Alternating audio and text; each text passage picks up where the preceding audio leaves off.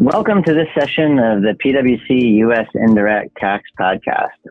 I'm Jamie Brenner, your host and moderator of this podcast, a partner in the state and local tax, lead the New York Metro Indirect Tax Practice, and I'm here together with Rob Morris. Hello, Rob. Hi there. Hi, everyone.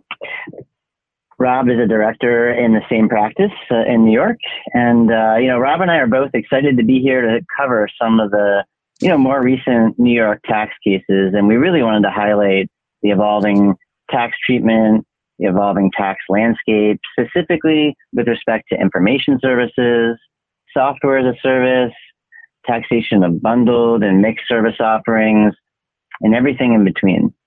And so for those keeping score at home, we've definitely witnessed a healthy dose of recent cases, and I'm saying over the past 12 to 18 months.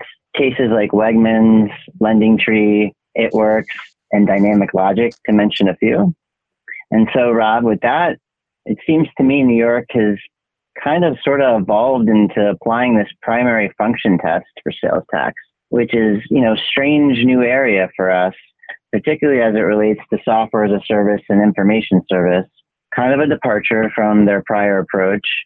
And was hoping you could walk us through what this means for, business taxpayers in New York and what we've seen recently in this area. Yeah, absolutely. And it all does continue to evolve, but sometimes then go full circle again. So sometimes it can be hard to dissect these different rulings, but at least they're coming out, unlike other states that don't issue any guidance. New York does have a pretty robust system for sales tax to provide guidance and at least give us something to work with. So I think the idea for this podcast was, okay, how can we digest some of this and turn it into something hopefully slightly sensical or logical, because sometimes these decisions, which are very fact specific, can seem a bit inconsistent. And, just to set the stage, New York's interesting because from a sales tax perspective, the state taxes software, which includes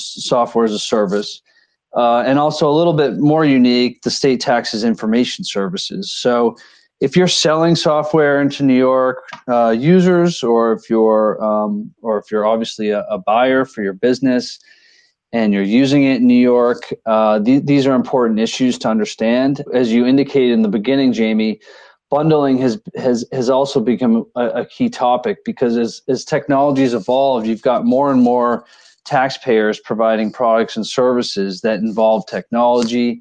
Everything's a platform now. Everything has a login.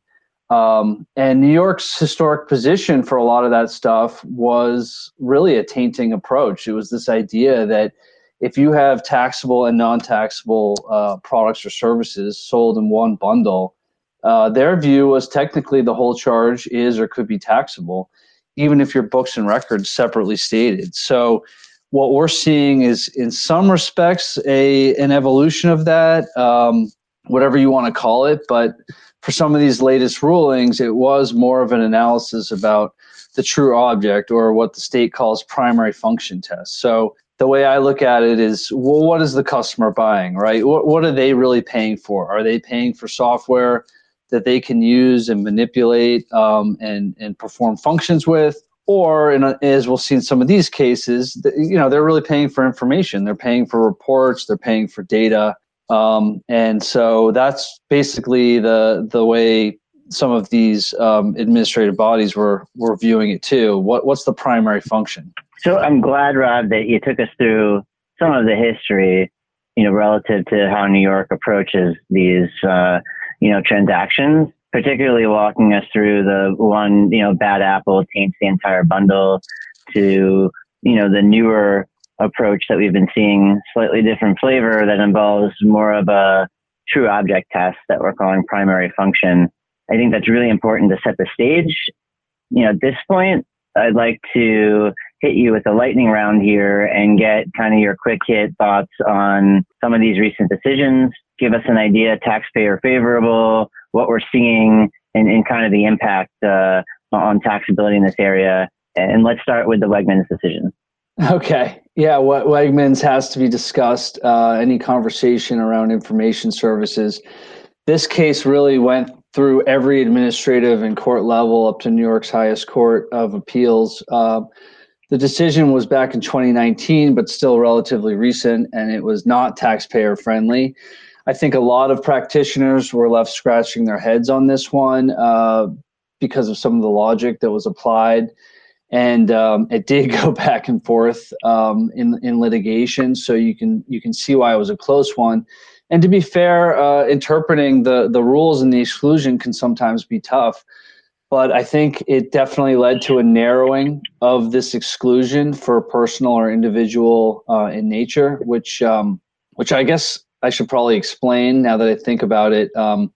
We haven't really addressed, because as a taxpayer, you might say, well, if something's SaaS or if something's information services, they're both taxable, right? So who cares? But historically, New York's had a pretty big exclusion from the taxability of information services if that information was personal or individual in nature. And, historically, I viewed this as I think most people would ordinarily, which would be like, if I'm getting a custom report or something, that seems like it's pretty personal or individual. And I think, historically, that was sort of how it was applied. But over time, and then, culminating with this Wegmans decision, the exclusion got narrowed further and further to a point where if there's any public data or information, either on the input side, which was the case in Wegmans, where they were collecting data from other supermarkets that was technically publicly available, or as we'll discuss on the output side, if this data is reported and provided to more than one person, it loses that exclusion. And that's a big deal, because I think that's an exclusion that a lot of taxpayer historically relied on. And because Wegmans is a court of appeals decision, that carries a lot of authority, and so it needs to be considered. I don't think that was the quick hit maybe you were looking for, but I got through Wegmans as quick as I could. No, I think that's fair, Rob. There's a lot to that case and a lot of important information to go over. So that was great. And so if you're ready for your next one, you're waiting with bated breath, which way am I going to go? Let's do LendingTree. Okay, so this is really interesting, because this Wegmans decision, it's Court of Appeals, it's June 2019, it has a lot of authority, very not taxpayer friendly. And then we have two recent decisions that came out at the end of the year in December. LendingTree was one of them, and the other one we'll discuss next, but they were taxpayer friendly. And LendingTree is really interesting because it goes back to this characterization test. Primary function really is how it's described in New York, but ultimately it was taxpayer friendly. And the question was whether they were selling information services or something else, something that was not enumerated. And if a service is not enumerated, it's not taxable. So this was a taxpayer friendly decision. It said, look, the true object is not information.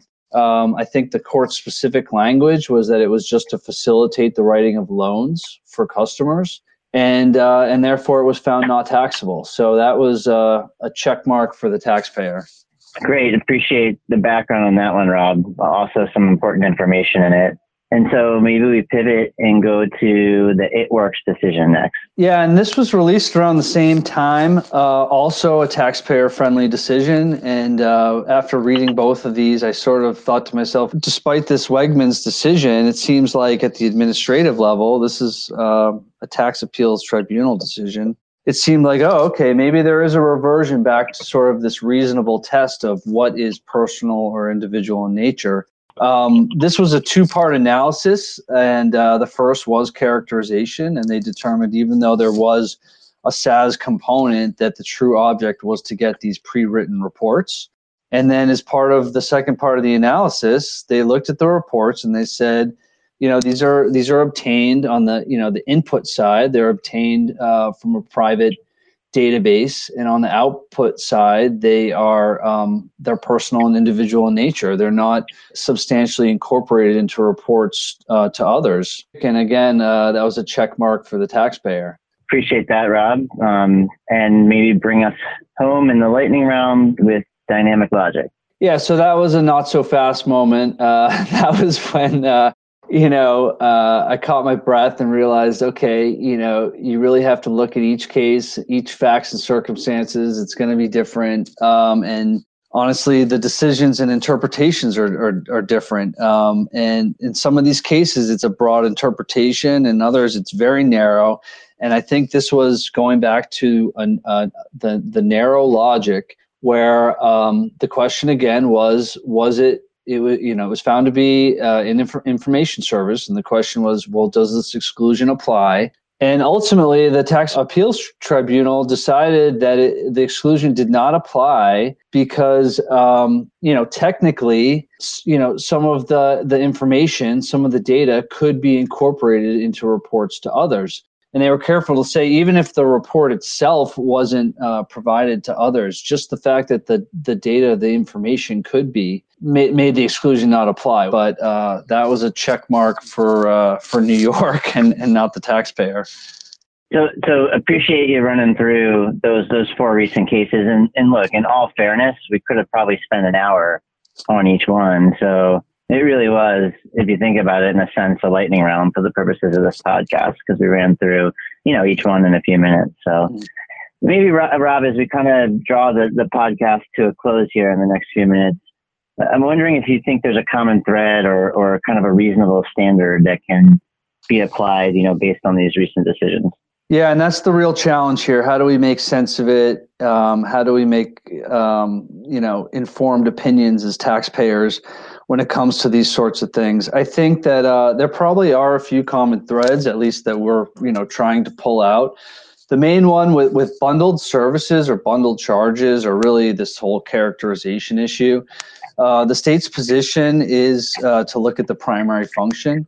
And so if it's SaaS or information services or really something else, like in LendingTree, I think the point was, SaaS is a component of everything now. Everything has a login, right? You have credentials for that. But really you have to look at the, what is the customer really paying for? And is it really SaaS? Is it really information services? Or is it something else?